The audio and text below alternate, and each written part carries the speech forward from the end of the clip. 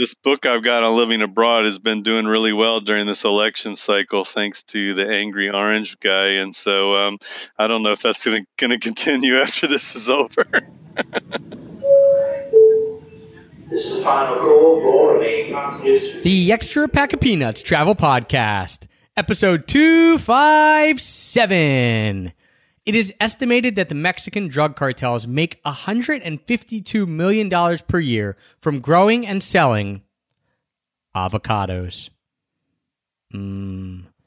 Avocados. Even though I dislike cold weather, the holidays always brings to mind cold weather and snow for me, having grown up in the northeast of the U.S., where that's typical. And the few times that I've had to spend Christmas in Thailand and Australia where it's been warm, it's always felt odd. But no matter where you're spending Christmas, whether that is a cold weather climate, somewhere even colder than Philadelphia, whether that's a warm weather climate like Mexico, which our guest today, Tim, is going to talk all about living in Mexico, you can check out our annual gift guide, because we've got gifts for people in all budget ranges, all climate ranges. It doesn't matter. Go check it out. extrapackofpeanuts.com/gifts. Those are the 46 best gifts for travelers, no matter what the budget, no matter what their situation, no matter what climate they're in, no matter how they're spending Christmas, the 46 best gifts from around the globe for travelers. And at the top of that list, you always need a good piece of luggage. I highly recommend you check out their Tortuga Outbreaker backpack. You guys know I love my Tortuga backpack. They have outdone themselves with this new Outbreaker backpack. It is awesome. It's rip-proof. It's waterproof. I've been using it for all my travels now to replace my old Tortuga backpack, and I absolutely love it. Cannot speak highly enough about it. So if you want to check that out, you can go to tortugabackpacks.com. Don't forget, you can use the promo code EPOP, E-P-O-P, all capital letters, because that will get you 10% off anything you buy over at Tortuga Backpacks. 1, 2, 3. I'll show you Paris in the morning. I'll show you London afternoon.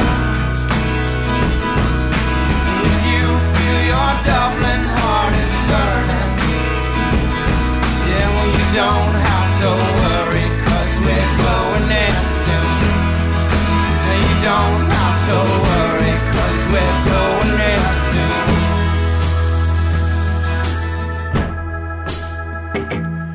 Hello, travel nerds, and welcome to the Extra Pack of Peanuts Travel Podcast, the show that teaches you how to travel more while spending less. I'm your host, Travis Sherry, and joining me today is one of the world's first online travel writers, a man who has penned numerous books and countless articles, and I've been trying to coordinate schedules with to have on the podcast for, I don't know, about 3 years now. Tim Leffel, author of The World's Cheapest Destinations and Travel Writing 2.0, among other things. Tim, thanks for joining me today and welcome. Hey, thanks for sticking with it and having me on. Yeah, and Tim, it's great to chat with you again, and this time get you on the podcast. It's been a long time coming. A fun fact, I don't think I've ever mentioned this to you, is that back before I even knew that I really wanted to travel or that I was ever going to have any location-independent job or anything around travel, I remember seeing the World's Cheapest Destination blog and thinking, I didn't even love traveling at that point. I think I was in university or maybe just finished. I just remember seeing it and thinking, wow, someone gets paid to do this. Like, that's pretty cool. I don't know I'm going to do it, but that's pretty cool. So you've been at it for quite a long time. Yeah, I started that blog in 2003, and it didn't actually make any money at first. I didn't even think about that it was a possibility. I just put it out because I wanted to promote my book and help journalists, be able to find me. And whatever kind of stuff didn't make it in the book, I started putting it on the blog, and then eventually AdSense came along and affiliate ads came along and all these ways to monetize your site that all seem second nature now. But when they first came out, it was like, oh, wow, I can pay my bar tab with what I'm making from this blog. And then it eventually turned into more. Yeah, and Tim, that is funny how you got your start. I think that's how a lot of it happens, right? You just want to pay your way either to travel, whether it's a night in a hostel, whether it's, the bar tab, whatever it is, kind of without thinking that, hey, this might be where my life is going to lead 10, 15, 20 years down the road. Right. And I still had an office job back then. I was still working in a cubicle and had no idea that this was a route of escape from that. I mean, I'd been a travel writer for a long time, writing for magazines and whatever part-time, but eventually it became clear that this was going to be something that was going to turn into an income source for a lot of people. And so then I started launching some other sites and that were, sort of around different subjects or different niches, and just kind of ended up with this portfolio over time. And I don't know if any one of them could support me by itself unless I moved to Nepal, or Cambodia maybe, but they all add up to something. Yeah, we're going to be talking about some of the cheapest destinations, two of which you already threw out there. It just happens, right, in normal conversation. Now you've been doing it so long. But we're talking today, guys, about cheap destinations, travel writing, and things like that. But you kind of mentioned it. You were working in a cubicle job. And I want to talk a little bit about how the transition happened between, okay, I'm doing this part-time and this is cool and I'm writing for some publications, to then, as you mentioned, it becoming your life. Like, you're able to do it full-time. And even though that's from multiple income streams and different sources, was there like a seminal moment where you thought, all right, I'm ready to go? Was there a number that you had to hit in your bank account or how much you're making per month to actually say, I'm going to leave this regular job, or did something else happen? Yeah, I was dreaming of getting to that point and kind of keeping an eye on the income and seeing what was going to be reasonable. But I did have a wife and a kid, so I couldn't just make a crazy leap like I would have if I'd been a single nomad. So I think I hit the point. It was like 3,500 or 4,000 in a month, and I said, all right, this will work. So then I was able to, kick the old job goodbye and just go full time. That was about 10 years ago, and it's managed to keep going. I mean, some months are better than others, of course. Everybody talks about the roller coaster when you're self-employed, but it's managed to, manage to support a family and pay the bills and all that. So, yeah, it's been nice. But, I kind of did a little more conservatively than some because of the family thing. I made sure I was making enough before I completely cut the ties. But part of that, too, I advise people to, not get rid of their day job right away, because it takes a lot longer to get established than most people think. They just see these people traveling around the world and making a living. They're like, oh, I'm going to do that starting tomorrow. But it takes a while to build up your audience and build up traffic and get indexed in Google, and you can't really speed that stuff up. Yeah, was the travel something you always did, even when it was you were working in the cubicle? Was that something that was always a big part of you, even going back to when you were a kid growing up? Was there travel? Was this just a part of your life, or was there a moment with that where you kind of it kicked it off and you thought, all right, well, like, I'm not going back. I'm always going to continue to travel, even if it only means when I have vacation from my regular job or something like that. Yeah, in the long scheme, I kind of look at the cubicle job as aberration. It was a break in between because I had a baby, and it's really hard to travel when you got a baby. As they get older, you can do whatever you want, but it's tougher then. So, but really, when I was young, my parents were both school teachers, so we had the whole summer off, and there's good and bad with that. We didn't have loads of money, but we had lots of time in the summer. So we did a lot of U.S. trips and camping trips and things like that. But I did not travel much internationally at all until I was well into my first job out of college. And at the time, I was living in New York City, and my now wife, then my girlfriend, said, I'm going to go traveling around the world, and I would really like you to come with me. And but I'm going anyway, whether you come or not. And I said, all right, I got a car, I got this condo, I got all these things, which is people's excuses a lot of times, what's holding you home.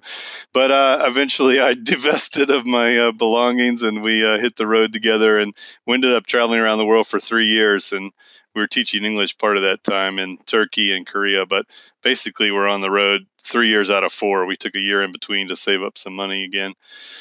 But then, when the call of motherhood started for my wife, or the ticking time clock, whatever you want to call it, we settled for a while back in the U.S. again, and I got a real job and went in and did my commute and all that. But eventually I was able to say goodbye to that, and we've been traveling more ever since. And I've been, traveling more solo as part of my job. But I'm not nomadic. I'm not out there all the time, although we have lived abroad. Yeah, how long were you working in the cubicle job? I think about 4 years, 5 years, somewhere in there. And, it's good. It allowed me to put some money in my 401k and things like that. There's definitely some advantages to having an office job. And also your social life is kind of better when you're working in an office. So I think that's a big adjustment for a lot of people when they start working for themselves. They're like, oh man, I'm getting so much more done, but I don't really have as many friends as I used to.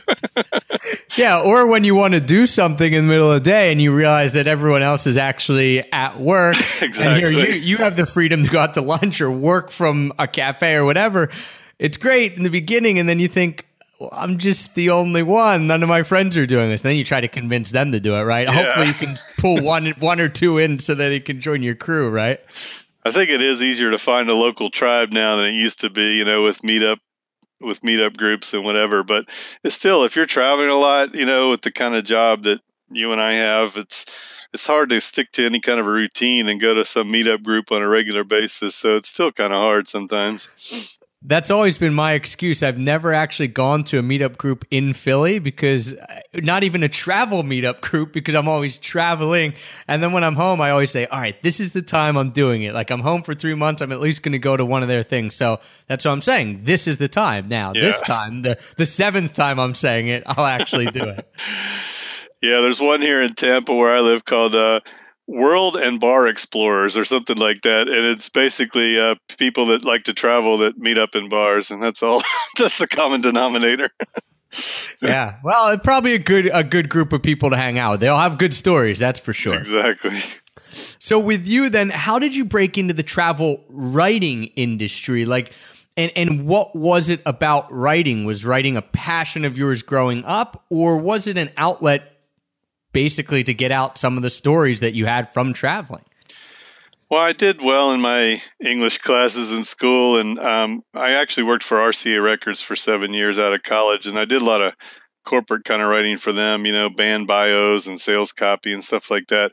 So it was really just kind of a logical extension of that to say, all right, what can I do when I'm traveling around the world? Well, teaching English seems like a pretty good gig, and why don't I try to do some articles along the way, because I've got this writing background. And I ended up getting a pretty good amount published as I was traveling. But of course, it was all magazines back then. This was, pre-internet. And so I was constantly having to deal with mailing stuff. And that's a real pain when you're traveling around the world. It's so much easier now. But so I've been a freelance writer for more than 20 years now, because I started doing that when we were traveling. And the cool part was I got this gig reviewing hotels for a trade publication. And so we'd be, backpacking, staying at these cheapo guest houses. And then we had those backpacks that you zip up and turn them into a suitcase. So we'd roll up in our one nice outfit with our zipped up backpacks and stay at a nice hotel for a couple nights and really enjoy it. That is always the funny dichotomy for us as well, because, obviously our travel has changed in the last 4 or 5 years that we've been doing it, and we tend to stay at little nicer places now. So we're not like the $2 hostels in Thailand, right?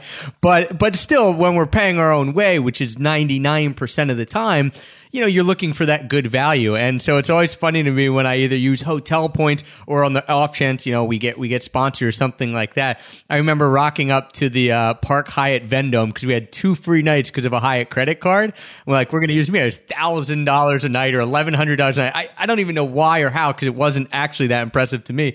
But, we had come from this tiny shoebox Airbnb, and here we are, like, rocking up. I didn't even have anything nice to wear at that point, and people were probably looking at us like, what's going on? Because Roger Federer had been there the night before, was there. So it's always funny when you balance that rough traveling or independent traveling with then the upscale luxury travel. Yeah, and I still have trouble making the switch sometimes, because I'm still basically cheap at heart, even though I write about luxury travel sometimes.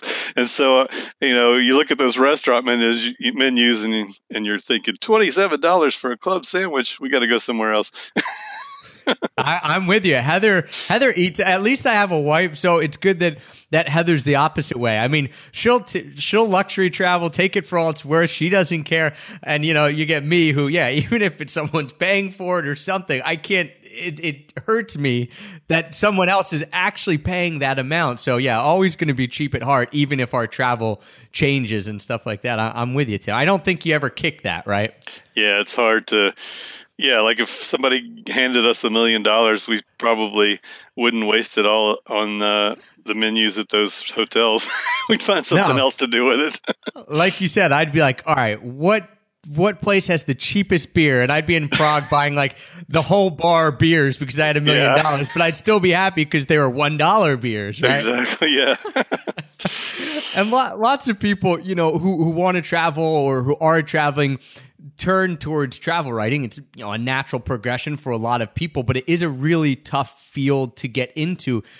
From someone who's been doing it for a long time, you've done books and you've done magazines and online and everything. What advice do you have for people who are saying, all right, yeah, I want to get into this?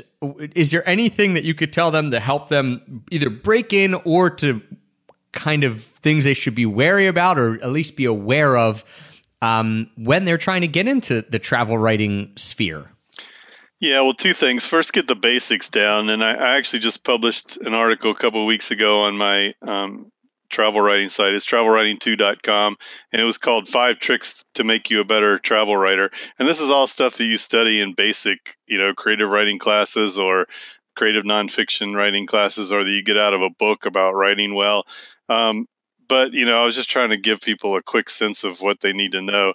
And even those things, like when people have read it, they've gone, oh, crap, I never even thought about that, because they didn't have any formal training. And that's okay. You know, you get better as you practice. And if you read a lot of books, you're going to sort of pick up things by osmosis. But there are some basic craft things that you should try to get down before you try to, especially if you try to be a freelancer and pitch articles to an editor. I mean, they can spot an amateur in the first 2 sentences, you know.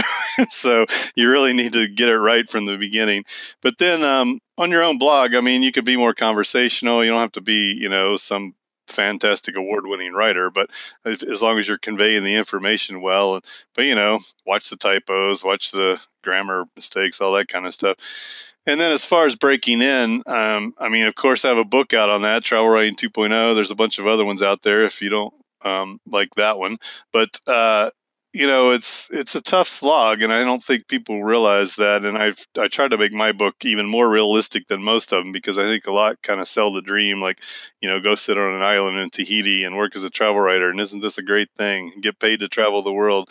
But, you know, it's not that easy, and it takes a while to get to that point. I mean, sure, the perks are great once you get there and once you have some influence, but it's going to take a year or two or more to get to that point. And I don't think a lot of people are willing to put in the time and the work and the effort that it's really going to require to get there. I mean, if you just want to go make a buck working as a digital nomad, there's probably a lot better fields to go into than travel writing.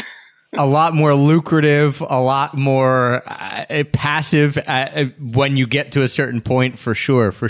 Now, do you have a preference for either freelancing or, you know, and by freelance, I mean like writing for another publication, whether it be a magazine or even online, or, you know, writing on your own blog or writing a book? Or do you kind of enjoy bouncing in between each thing because it's a different skill set and a different kind of framework and perception that you're coming from? Yeah, and it's also another income stream. I mean, I think you make yourself very fragile if you're depending on one thing all the time, and even one form of advertising or one blog or whatever. And so I think it's healthy I keep freelancing partly because of that. It's just good to have another income stream.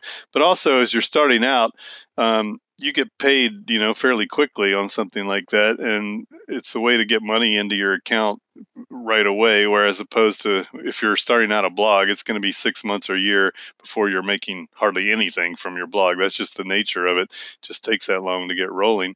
So in the end, you will probably make a lot more money from your blog if you build up a decent sized audience. But in the near term, it's a lot better to get paid $250 to write a 1,000-word article for somebody than it is to write, you know, 40 of them before you make anything on your blog. And so, I think it's good to also, it's good training as a writer to get an editor to look at your work and tell you what you're doing wrong, because, you know, your readers aren't going to tell you what you're doing wrong, except maybe they'll complain about your typos. But, you know, an editor's going to be very brutally honest about where your writing needs improvement, and they're going to usually make your article better. And then you say, oh, okay, now I see how that works. And in terms of actually writing a book, because I think that's a dream for a lot of people, whether it be self-published or probably the big dream and still out there, even though everything's online, everything's digital, I think there's still a huge dream out there for so many people of getting a book published by a traditional publisher, and being on a bookshelf in Barnes & Noble. And I get that because that's cool. I mean, that's still a cool thing. It's always probably going to be cool until books cease to exist, maybe 5 years from now. It'll always be a neat thing. Have you, like when you've sat down to write your book, has it been a struggle? Is it something that you find to be way different than writing on your blog or writing these freelance articles? And is it something that you enjoy and even would recommend for someone who says, I want to write a book? Or would you say pump the brakes, write freelance, write blog, but maybe take a backseat with a book? Well, I think it depends on what your level of expertise is in a certain subject and whether you've done the homework to find out if people really want to buy this book that you're going to write. Because I think people a lot of times will make a mistake of writing this, book of stories from their travels because their aunt told them, you should really write a book. And they do, and they sell 5 copies to their aunt and 4 of her friends, and that's the end of it. So, first of all, is there a market for it? Do people want this? And just something to keep in mind, nonfiction books about a certain subject are a lot easier to sell. They're a lot easier to market. There's a lot more demand for it.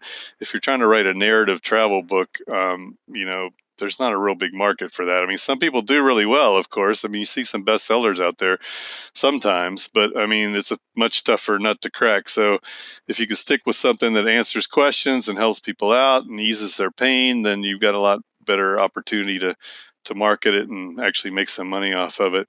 And then in terms of the, traditional versus self-published, I think for the average customer, it doesn't matter. They don't really care where it came from Amazon's something like 65 or 70% of the market now. It's insane.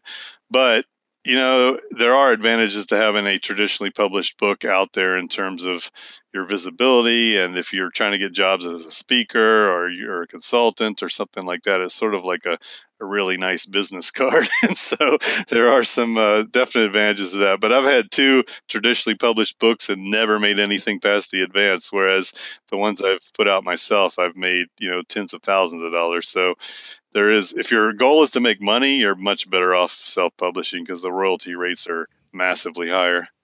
Yeah, and I personally, I love the travel narrative books. I'm with you in that it's so hard because everyone wants to do it because it's your own story. So in your mind, it's probably more important than in someone else's mind. Sorry, everyone out there. But same with me and my travels, right? So I just started a podcast, so you had to listen to it.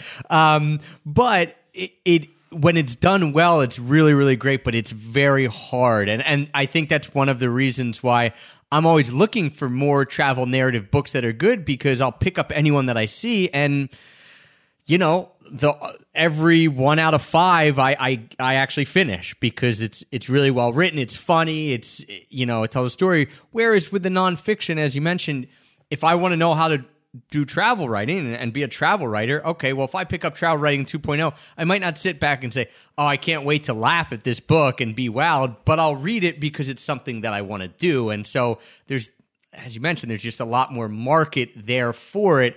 And I think I'm not going to say it's easier to do, but in my mind, at least the way I work, it's easier to structure. Like I couldn't even imagine trying to put together a novel about my tales or a true story or narrative about my tales. Whereas if someone asked me, all right, how do you start a podcast? I could go boom, boom, boom, boom, boom, and kind of write a book about it if I wanted. Right. I didn't really answer your question about whether everybody should do that or whether some people should. Besides, is there a market for it? Just understand that this is like more project management than it is, firing off a blog post or something. It's going to take months or a year to complete a book, and it's something that you have to really stick with and really persevere, month after month and find time for. So if you're somebody that gets distracted easily and has trouble seeing projects through and taking them till the end, then that might not be the best path to follow, because you'll be frustrated 5 years later that you still haven't gotten it done. Yeah, it definitely is. It's a longer haul way less instant gratification than writing up a blog post, publish, boom, it's out. You get a comment right away and you say like, yeah, someone read this, right? Like that book is going to take forever. How long, can you remember how long did some of your books take from like the very beginning of when you sat down to write it through when it actually either got published, whether it was self-published or by another, or, you know, or traditionally published? So I'm going to start with the one I remember most, which is the last one I wrote, A Better Life for Half the Price. It's about moving abroad. And I think I spent close to a year on that. And that was partly because I was interviewing a lot of people. I didn't want it to just be me, you know, talking about what it's like to live in all these different countries. I wanted to talk to people who actually live there and get their take. Because I've found over the years that, like, I'll get criticism constantly on the blog and, you know, get these comments from trolls that'll tell me I don't know what I'm talking about and the prices are nothing like what I've said and all this stuff. And it's like, well, when's the last time you were there? And I interviewed these 3 people who live there, so shut up, you know? So that is sort of like a way for me to be sure to deflect that criticism, be sure that I've got solid info. So I did a lot of interviews for that, and that took a lot of time. And then just, yeah, you know, you go through the first draft and the second draft, and you get somebody to look at it and clean up your mistakes. And so, yeah, I think a year is probably a good amount of time to set aside, although I think now when I put out the world's cheapest destinations, I'm just updating, you know, doing a new edition. I update it every 3 or 4 years. That's a lot easier because I just have to go in and see what's changed, and maybe I'll take out a country and add a new one, something like that. But so yeah, subsequent editions are easier once you do the first one. For sure. Speaking of world's cheapest destinations, you know, you're the king of cheap destinations, and you're always trying to persuade or convince or really just, I guess, educate people on the fact that they can have a better life for half the price, which is the title of the newest book. What are some of the hot spots that you've personally found or even that you enjoy the most where you say, all right, you can have a better life for half the price, and we'll use the U.S. as a baseline, right? Of you know, trying to get half the price of that or around that. What are the places that you recommend or that you have enjoyed? Well, I have a house in Mexico, and I've lived there for 3 years, so I guess I will say that's the top of my list. I mean, it's partly because it's so close and so easy, and these days the peso is really weak, and so I'd say it's one of the best deals in this hemisphere right now, just because the quality of what you get is so good. As far as a better life for a third the price now. Yeah, right? It's really. I went there this summer for a couple of weeks just to get back, and God, it was cheap, and so I was really happy. It's not so good if you're Mexican, but if you're coming in with dollars, it's a great time to go.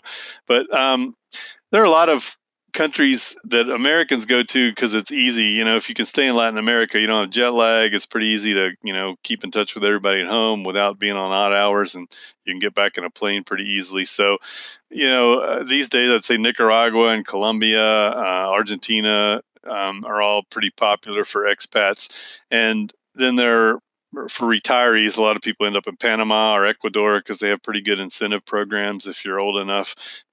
You get easy residency and lots of perks. As far as, you know, the other side of the world, a lot of people go to Asia because they like the lifestyle and the food, and prices are really cheap. So there's a whole cluster there, but the whole problem with some of them is the visa situation is really difficult if you're not retiree age. And I think Chiang Mai is probably the most popular, you know, digital nomad spot in the world, but you got to be a nomad. Like, it's really hard to live there long term. You end up having to do visa runs every month or two, and after a while, they start telling you that this will be the last one. So, right. Cambodia is a lot easier. You can just waltz in and buy a business visa, and you're good for a year. So that is probably where I would go if I were going to travel and live in Asia for a while. But Vietnam's fairly easy. India has gotten really easy. Actually, you can now get a 10-year multi-entry visa, and you used to have to leave after 6 months and stay away for 2, and then you could come back for 6 months again. But now they've gotten rid of that. So basically, you can just do a border run to Nepal, or, you know, take a vacation in Sri Lanka, and then you can come back and live for another 6 months again without leaving. And, you know, parts of India are tough, and it's a tough place to travel, but there's some really idyllic places, like up in the mountains up north, or if you go to Goa or Kerala or somewhere like that. It's a pretty chilled out life. And so that's a popular place for, you know, young people to settle down for a while. And it's pretty easy visa wise.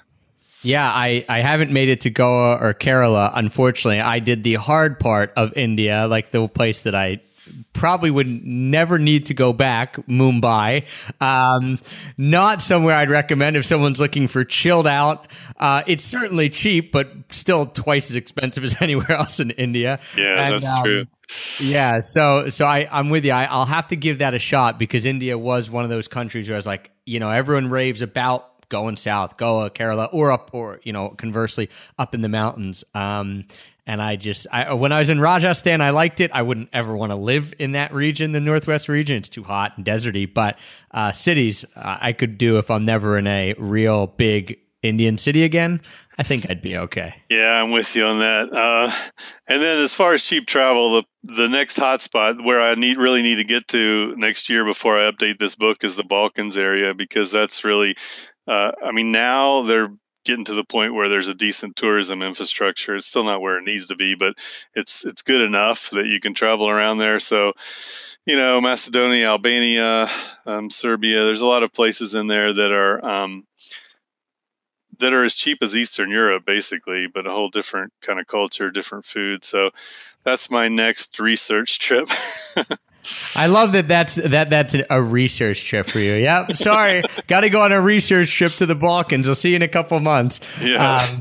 I'll hop on that research trip with you because I've only ever done Bosnia and Herzegovina and Sarajevo and really just Sarajevo in there and loved it, and pretty cool city.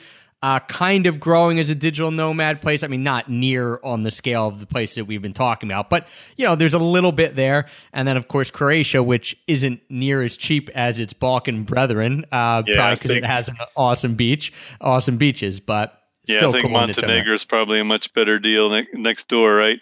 So, that's definitely on the list too. And I went to this adventure travel summit about a week and a half, 2 weeks ago. They move it to a different place each year, but all these adventure tour companies come, and I met all these guys from the Balkans, so I'm probably going to do some hiking or rafting and stuff like that there. Yeah, and it what's neat about it is, and you've been doing it longer, so you have seen, because you actually had a book, and then you have to go in and update it and see it, is that there's never going to be a lack of places that you can go that are going to be cheap. It might change, and some things might get more expensive, and some areas never will. Some areas will just always probably be cheap. But it is neat to see how things constantly are changing, and especially like you said, and then they become a new hotspot. I mean, no one would have went to Colombia that I know of 10, 12 years ago, right? It just wasn't happening. And now it's like Medellin, like that is here's the digital nomad hotspot. So it's cool that things pop up over time. Yeah, it's amazing. I've been watching Narcos on Netflix. It's amazing how fast a place can change. I mean, that was only 2 decades really ago, and wow, what a transformation. And, that's what it's been like in the Balkans too. I mean, it was a war zone, literally. And now it's, a great cheap spot to go. And so, there's always going to be shifts. And some places actually have come in and out of the book a couple times. I think Argentina has, because it sort of depends on what their fiscal policies like, who's in office. It seems to be they're on the right path now, so maybe it's going to get more expensive because it's finally better managed, but I don't know. We'll see what happens. They seem to lurch from crisis to crisis, so it'll probably bounce around again a few times. Yeah. Is there anywhere else that you've seen other than Argentina that has been that fluctuates kind of that wildly between, all right, this is like a premier cheap place to go because it's a great country in its own right, but sometimes it's as cheap as you can get almost, and other times you're like, well, I mean, you can afford it, but it wouldn't be considered cheap. But is there anywhere else that you've seen that happen with? Well, sometimes places just get more and more and more popular, and more, tourists with money start coming in. And I think Thailand is literally getting 15 or 20 times the visitors it did when I first started going there. And I think Cambodia is too, but Cambodia is still really cheap if you get away from, just the straight up tourist zones. But I still feel like Thailand's a great deal. It's a great value, so it all depends on what your point of comparison is. And usually when people are complaining about how expensive it is, they went there like I did for the first time 20 years ago. They slept on the beach in some hut for $1. And no, you can't get that anymore, but it's still a great value. You still get a $10 massage, but the prices there tend to fluctuate by at least 10% depending on the exchange rate, and that seems to go up and down every year or two. So that can make a big difference. There are places like Jordan that I'm not sure are going to stay on the list or not, but I don't know. I'm going to have to see where things go. And Egypt was like a huge backpacker hotspot, for such a long time, and now it's kind of fallen off the radar of a lot of people because they're worried about, safety and whatever. And not that there haven't been safety issues in the past, but I think it's just been more unsettled and been in the news more. But yeah, I mean, I think eventually places sort of like creep up in costs, and but then the dollar can get strong again, and it changes everything. I mean, Colombia's a pretty good deal right now, but it wasn't 3 years ago. So it just depends. And I'm sure this strong dollar is not going to last, and it'll be back in the toilet at some point, and then that'll change it for us. Yeah, travel while you can, and or at least while you can, and be happy about it. Because, for example, not a place that'll probably show up in the book, or you could tell me maybe it's been in before, but South Africa. It's a better deal now. Now you go, and with the rand being whatever, when I was there, 15 rand to $1, typically it's 8. I mean, it's literally half as expensive as it was a couple years ago, and so. Yeah, is it as cheap as Southeast Asia? No, but is it getting there? Like, yeah, it's pretty cheap. I mean, we went out, 3-course meal, great restaurant, one of the best restaurants in the middle of Cape Town. We paid $13 a person after tipping people out. And so you're like, I didn't expect to get this in South Africa because, 3-4 years ago, it would have been $30 a person. You're sitting there thinking, okay, this is comparable to what I'd pay in the States, or maybe a little cheaper. So it is crazy what the currency fluctuations can do. Yeah, and I write about this a lot on the blog, but I would encourage people to look at historic exchange rates. There's a site, I could look it up here in a sec, but there's a site that gives you the rate for any period you want to specify. So you can say, give it to me for the last 2 years, or last 5 years, or last 10 years. So then you can see, how things are looking right now compared to the past. And, some countries never change because they're pegged to the dollar, and some of them actually even use the dollar, like Panama and Ecuador. But a lot of the others, there'll be a massive change from year to year, sometimes like 30% and 50%, like you said, or 100, which obviously will drastically change what you pay on the ground anywhere, everything from taxis to meals to, getting a massage or whatever. So, kind of look at where we've been and where we are, and that'll, make a big difference. That site's called fxtop.com. FXTOP. There's a lot of exchange rate sites out there, but that one is the best I've seen for giving you a history. Yeah, so if I am the same way as you, Tim. I'm a huge nerd. Like, I love looking at the graphs, and for me, one of the best parts of traveling is when I can get a good deal. And so, the ultimate deal is when you're traveling to a country and the dollar just happens to be stronger when you're going there, because then you're not doing anything. You're just traveling at the right time. And so Heather will always pick on me for that, because I just got my little app on the phone, and I'm like, oh man, this country's getting, it's dropped in the last 2 months. We got to go here. So if you're someone as nerdy as me, maybe you want to actually plan your travels around that. If not, at least be aware of it, because it does. It makes a huge difference, especially if you're on a budget and you're someone who is very flexible with where you want to go. And might want to travel more, or is traveling long term, of course, and you're trying to stretch your dollar as far as possible. It's a kind of an idea, the currency fluctuations, that flies a little under the radar, I think, but because people just think, oh, it's always similar, but it's not always the case. Yeah, and I think people have this habit of picking the destination first and then figuring out what they're going to be able to spend. And instead of saying, all right, I got $3,000 to spend, where am I going to go? Because then that, there's a lot more possibilities out there, and you might get a lot more for your money. And you could use that in conjunction with something like Google Flights, where you can look at a map of the world basically from your own airport and see what the flights are running all over the world. And sometimes you'll see crazy cheap deals on there to somewhere that you might not have considered, But if you can go to, let's say, Cartagena in Colombia for $200 round trip, and the dollar's really strong there, well, then, that might be a choice. Maybe it's time to shelve Paris and your 3 days for $3,000 in Paris and go live in Cartagena for 3 months, right? Yeah, I mean, especially if you're going to do a 1 week trip or less, you can go to a place like that. It's not going to take you that long to get there. And you'll have a great time and spend a lot less money than you would have otherwise, or just upgrade your experience, stay at a better hotel, eat better. The same thing with mileage, instead of trying for 3 months to use those miles to go to Hawaii during peak season when everybody's trying to go, then figure out where you really can go with those miles and, try out a different place. Yeah. And one of the things that you've done, I won't say differently than other travel writers, but certainly than some of the travel writers and some of the younger travel writers without families or just couples, is actually lived abroad for an extended period of time in one place, that being Mexico and the place you have down there.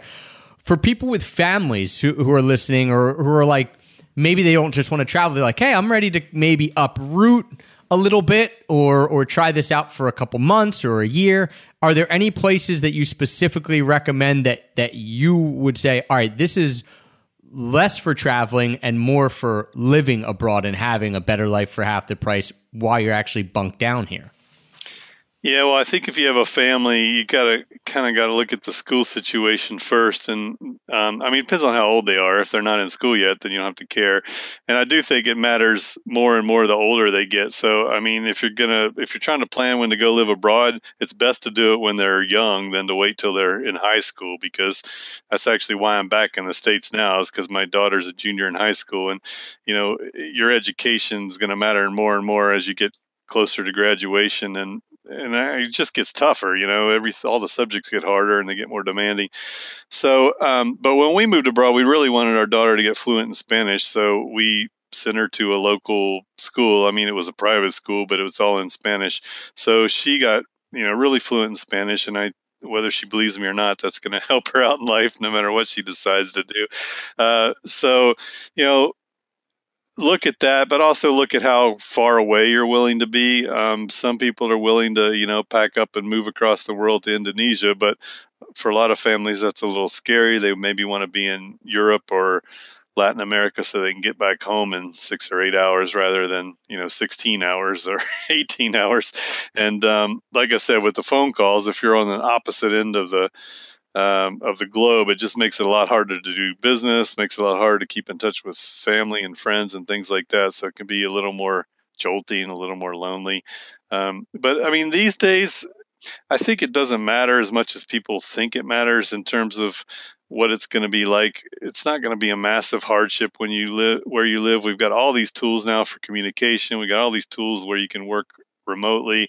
There's stuff for kids to do everywhere. Kids live everywhere. It's not like you're going to go to some city and it's only going to be adults. There's going to be plenty of stuff to entertain the kids. You can get books on the Kindle now. You can, it's a whole lot easier than it was in the pre-internet days to go put your stake down somewhere else and just go try it out for a bit. Go do it for a month or two in the summer and see how it goes. And that'll give you a good sense of whether you can do it for longer. Yeah, that's great advice with the trying it out and just seeing how it works for everyone in the family, for you, for your spouse, for any kids you have, anyone else who might be coming. Because everyone's going to react to it differently, right? And the first reaction might not be what ends up being the feeling as well. Like maybe it's your idea to go abroad and you have to convince someone else, or, and then you get there and maybe you're thinking, I don't know. And then the other person is like, this is great. So nothing is going to beat the actual experience of doing it, seeing if you like it. And I would also caution people, same as with traveling, with people who say, all right, I'm just going to take I'm going to leave my job right now and take a round the world trip and go away for a year. A lot of people do it and that's fine, but some people aren't ready for it. And I say, okay, well, don't leave your job. See if you can take like a month off and go. And if you come back and you think this is amazing, all right, then come back and say, thanks for giving me the month off. Can you give me 12 off or whatever it is, So there's... Yeah, or take 2 weeks off and work remotely for 2 weeks and see how that goes. Because, I just met this guy in Belize who's managing this hotel with his wife. But when he first moved down there, he worked for a web development company building websites. And he asked his boss if he could do the same thing living in Belize. and he was actually living off the grid and using satellite internet. But his boss said, "Well, I'm a little skeptical, but if you can do it, if you can do the same job, and I don't really notice that you're gone, then fine." And he ended up working that way for 7 years. So, his boss was perfectly happy with the work he was doing. So, obviously, if you work for a total jerk, that might not work out. But, most bosses really care about results more than anything. So if you can keep doing what you're doing in a remote manner, that's not going to work if you're a policeman or a firefighter or something. Right. But if you have the kind of job that can go with you, which is more and more of them these days, then just try it out and see how it goes.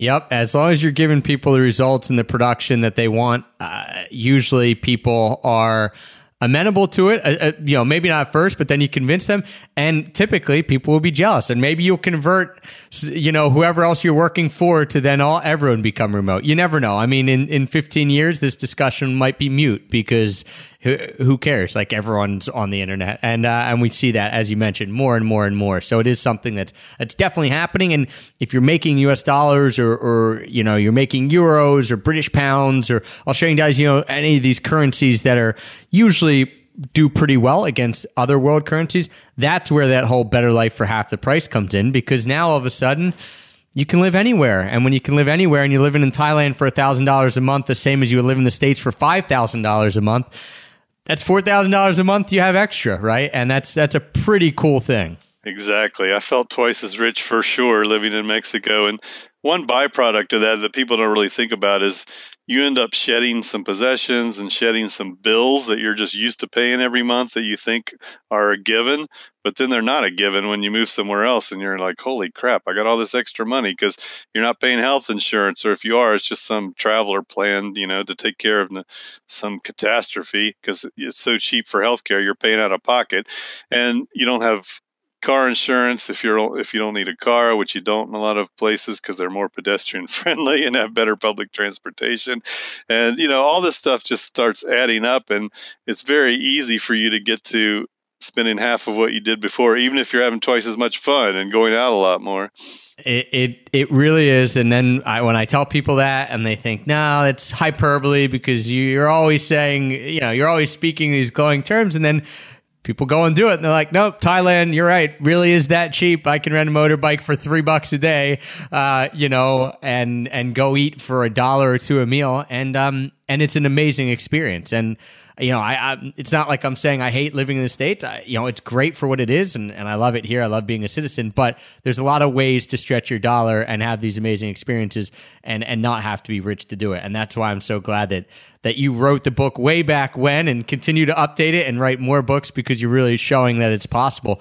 The last question I want to ask you before I let you get out of here is about a travel mishap, because you just talked about catastrophes. You've done a lot of traveling. You've been traveling with a family. You've traveled solo, all that kind of stuff.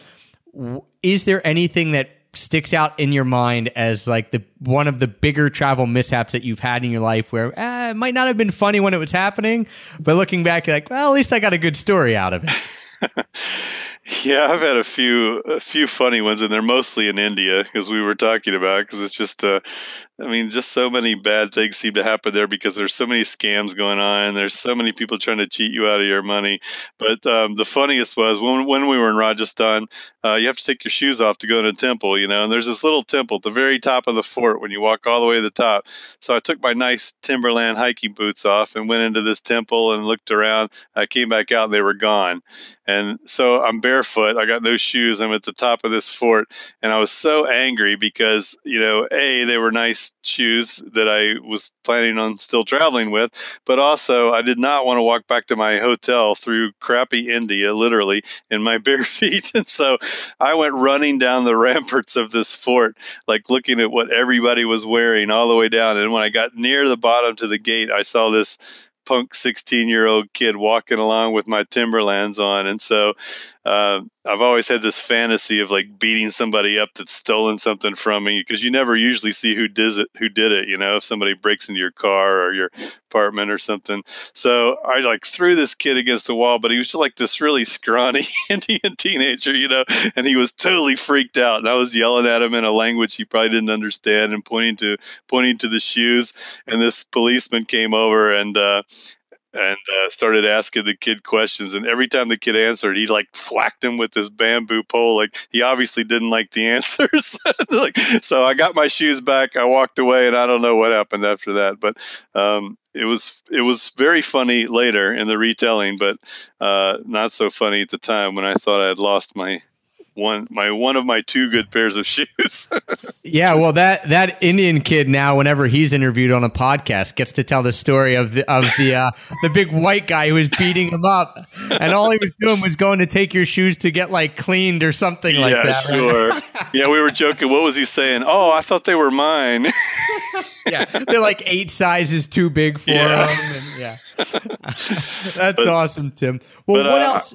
I didn't really have a lot of bad experiences. Like I've been lucky over the years. No huge motorcycle accidents or anything like that.